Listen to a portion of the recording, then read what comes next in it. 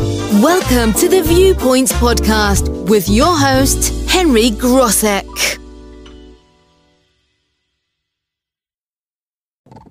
Welcome to Viewpoints, listeners. I'm your host, Henry Grosek. It's my great pleasure to welcome to Viewpoints for the first time Jodi Gordon. Jodi's the National Education and Sales Manager for VEX Robotics, and not that long ago I was in South Australia at their annual competitions, and I must say I was very impressed with every aspect of it, and I'm really glad now we've got Jodi Gordon with us on Viewpoints. Welcome to Viewpoints, Jodi Gordon. Thank you, Henry. Thanks for that welcome. Yeah, it was really nice to see you over at our competition, at the VEX Robotics National Competition, which obviously was not this year's national competition. It's actually delayed from last year's competition with COVID. So we had schools that were participating in the competition season last year for VEX Robotics competing in Adelaide just earlier on this month in March at the Adelaide Convention Centre, and we had quite a huge turnout, hundreds and hundreds of students from middle school and high school, and their parents and their coaches and their schools, teachers. It was just a great event, and it was really quite a huge event. not so surprising, but it was great that after COVID, schools were able to get together again and have that healthy competition. So it was good to see you there, Henry, and hopefully enjoyed your time and with us at the competition. Absolutely. Now, for those people who are not familiar with VEX Robotics, tell us a bit about the organisation. Yes, I'd love to. So VEX Robotics has quite I'd say in IT terms or technology terms, a long history, but I guess in terms of companies, maybe not that long. So I guess really from the early to mid 2000s, VEX Robotics was sort of born out of, there was the first robotics, competition and association with universities and schools, that sort of robotic competition. And I guess that the feeling was from a few people was that competition was quite restrictive in terms of cost and accessibility for school students. And a couple of engineers, electrical and mechanical engineers, Tony Norman and Bob Millich, sort of branched off and started their own, different sort of robotics product for schools, which was much more accessible for schools in terms of cost, VEX Robotics. And over the last, 10 to 15 years, they've really created a full continuum of robotics for schools, which I guess started in the US, but is now across the whole globe and is growing rapidly in Australia. So their robotic systems are designed both for competition, but also for classrooms. So from reception right through to year 12 and then beyond to university, there's a solution for every educational stage and student and classroom, so that anyone, no matter where they are in a school, and if they have funding restrictions, that it's an accessible system that really gets students into STEM early so that they can really have that continuous experience of STEM right through their schooling experience. So it has a fairly long history, but I think it has such a nice sort of mission and vision to really create that accessible STEM experience for students, which I really love. So I think that's probably one of the biggest focuses of VEX and a point of difference to a lot of companies. So I think that maybe that answer a bit of a question, but I can talk about any of those bits in depth, of course. Absolutely. Now, one that everybody's pretty familiar with, it's been around a long time, is Lego robotics. I'm sure you've heard of Lego robotics. The question have. Yeah, the question that I get asked, how's VEX robotics different to VEX robotics? How's Lego different to VEX? To VEX, yeah. Look, I guess there's quite a number of educational technology companies such as Lego, and there's many, many other ones.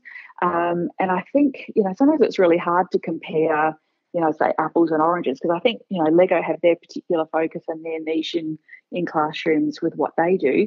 So I can really probably only talk to the VEX perspective in that I guess the focus of VEX is education. So, I guess other companies have a broader sort of focus and vision, But our mission really is robotics and STEM in schools and in classrooms.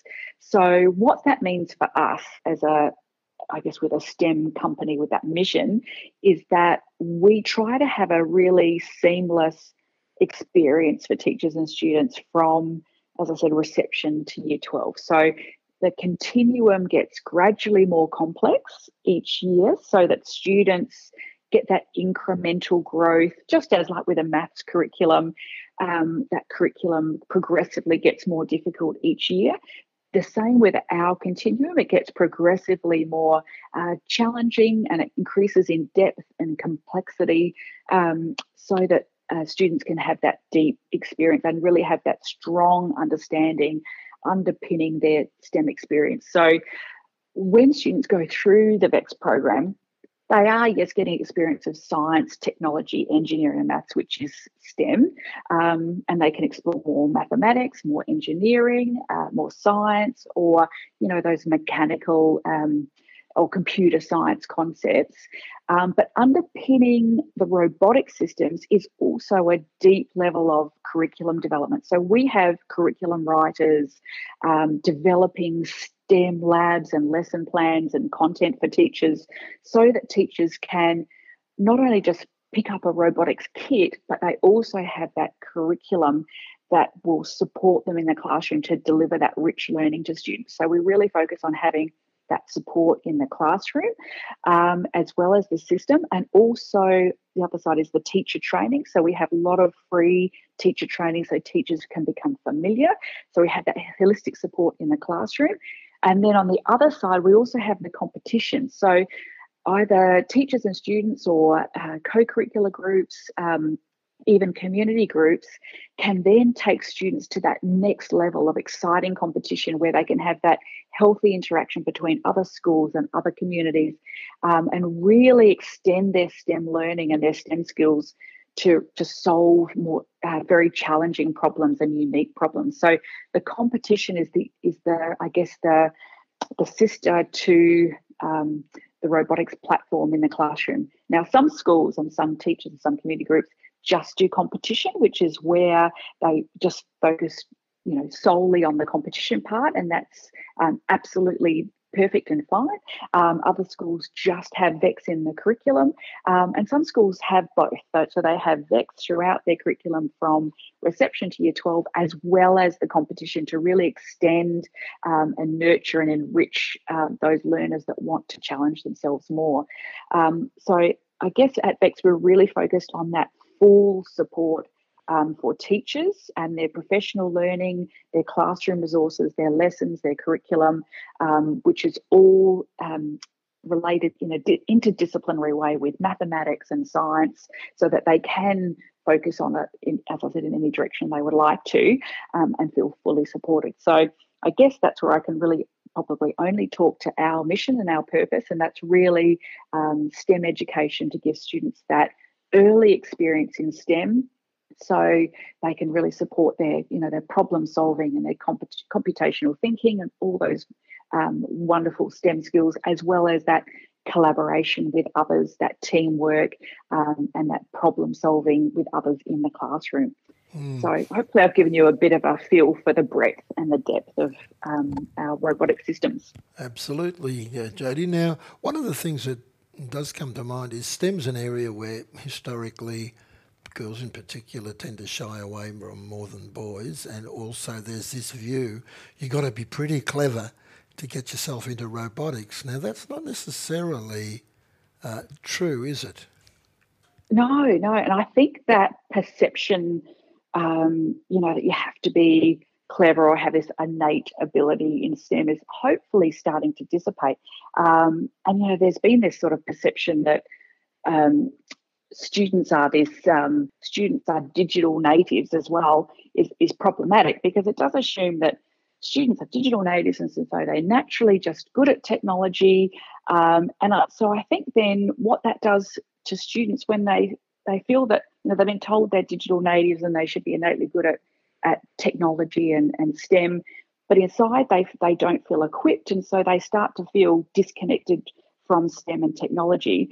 So I think we really need to break down that language around digital natives and realise that, that the learning process still needs to be the same for STEM. So we still need to introduce these concepts early and have that direct instruction, and then allow students to explore through challenges and problems, just like with any other learning area, and then apply their learning. So really unpacking that learning process for students so that all students, male or female, girls or boys, no matter their gender, can come to STEM early. And I think what the research shows is that the earlier that girls are involved in STEM, particularly before middle school years, the earlier they're involved, the less affected they are by this sort of broader community narrative that only boys are good at STEM and only boys can do STEM. And also when they get to middle school, there is a little bit of argy-bargy sometimes in classroom between boys and girls, and that can also put girls off with accessing STEM subjects, because they start to get these reinforced messages that boys are innately good at STEM.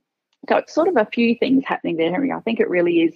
It's a growth mindset thing. We talk about growth mindset, which is around knowing that if I just put in the effort, that I can succeed. And I think starting STEM early, so starting Vector Robotics early, really gives girls that confidence that, yes, I can do this, I understand the concepts, I can solve problems, and it's actually not that hard, so that when they do get to middle school, they don't have these preconceptions and these false experiences and false messaging from community, and parents inadvertently give those messages as well. So I think that's why it is important to start early, so that we can sort of circumvent some of these issues that arise in the middle school particularly. Good point, Jodi. We'll take a short break. Can you hold the line? Yes, sure. Welcome back to Viewpoints, listeners. I'm your host, Henry Grosek. I'm in a discussion with Jodi Gordon, the National Education Sales Manager for VEX Robotics. Welcome back, Jodi. Thank you, Henry. Thanks for having me. And now, Jodi, absolutely. Now, Jodi, I'm curious. You're a PhD candidate, Microsoft Innovative Educator Expert, Advocate and Champion for Gender Equity and Opportunity in STEM Education, K-12. I'll start with PhD candidate. What are you studying in that field at the moment? That's quite a long story, but I'll try and keep it short. So obviously I spent many years as a STEM technology leader and teacher in schools. And I guess I sort of was very curious about, emerging technologies in schools, and also how government policy affects technology in schools, and also then how teachers use technology in schools. So my PhD is really focused on that whole strategic placement of technology in schools, and then looking at how that affects teacher practice and technology use in classrooms. So I've been squirreling away at this study for a fairly long period of time. Hopefully I'll be able to wrap that up in the next couple of months, Henry. That is my plan. But almost there. Almost there. It's been a bit of a journey, and obviously work and family get in the way, so a few pauses along the way. But it's been really useful, I guess, to help my understanding of how STEM and technology works in classrooms, and how it works for teachers in their practice as well. Have you come across any particularly interesting or surprising observations or findings during the course of this PhD? Yes, quite a number, actually.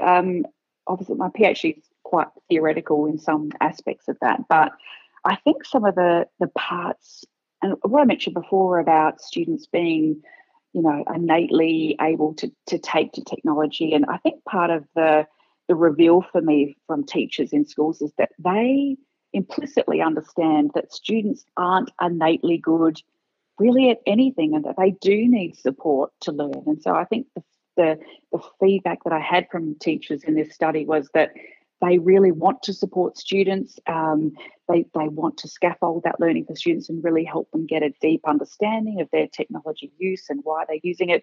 But they also feel ill-equipped to do that. So they're constantly reporting that they feel left behind with technology. They feel like they don't get enough professional development with technology, and that technology sort of changes in schools so rapidly, but that they're sort of this left out middleman in a way, that they really value the work that they do with students. They want to do a good job, and they want to make sure that students receive the best learning outcomes they can.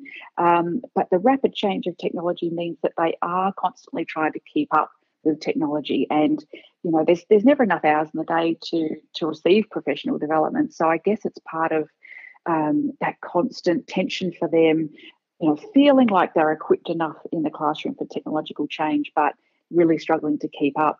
And they recognise that their school leaders are trying to do the best that they can by providing the best facilities, the best resources, the best programs.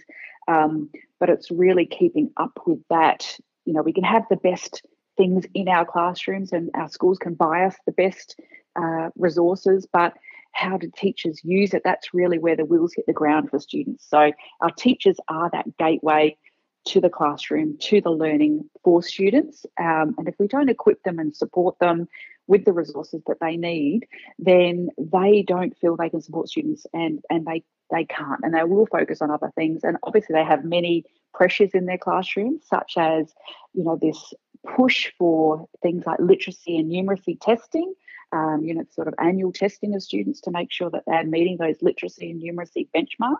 And teachers really feel a deep sense of concern and need to meet those benchmarks. They do want their students to hit those benchmarks every year, but that comes at a cost of technology use. So if they're feeling that point of tension in the classroom between having to meet literacy and numeracy standardization needs and pick up some technology to make sure students are prepared for the future, then they are really torn, and they do need to meet those, standardized benchmarks. They do need to get those scores on the board every year for their students and their school. And often that does come at the cost of technology. So it doesn't matter how much fantastic technology we have in the classroom, and we know that we need it there for students' futures, and their STEM learning, and their future outcomes and their life choices, and life, I guess, the benefit of their careers and their futures. But the current pressure in the classroom for the standardized testing is really a really big tension for teachers in the classroom. So I think that's my takeaway from listening to many, many teachers about their technology use, is that there's not enough hours in the classroom day, and they do need to make choices around what learning is important for their students, lesson by lesson, day by day, week by week.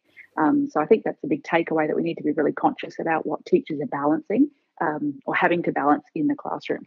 It's a good point. It also begs the question of the conundrum, and that is that I see, and that is that as technology is constantly and rapidly changing, vis-a-vis developing, that of itself intrinsically is good, and yet there's a sting in it, which you've just very eloquently explained. Can it go on that way and children still get the best benefit from STEM education, given the changes that are going on so quickly, and we're struggling to keep up now? Yeah, we do hear that a lot, don't we, around, the constant change and needing to keep up. But I think now we're probably at a place, particularly in STEM education, that we do now have, I guess, a robust sort of body of knowledge. So our computer science concepts and our STEM concepts around engineering, mathematics, science, there is a body of knowledge that is quite core and stable. And while there are some changes, a lot of it does remain the same. So, for instance, if a student starts their robotics or STEM journey, for instance, or computer science journey very early, those concepts are stable. And the concepts such around, like one term that we use in computer science is sort of this algorithmic approach or algorithmic thinking, which is really sort of breaking up our problems into steps to solve a problem. Now, that sort of problem solving and thinking is basically available and persists through every year level throughout education and university and then beyond into the workforce. So while we say things change, some of those core thinking skills, some of those key skills around computer science, those key skills around how mechanics work, mechanical engineering works.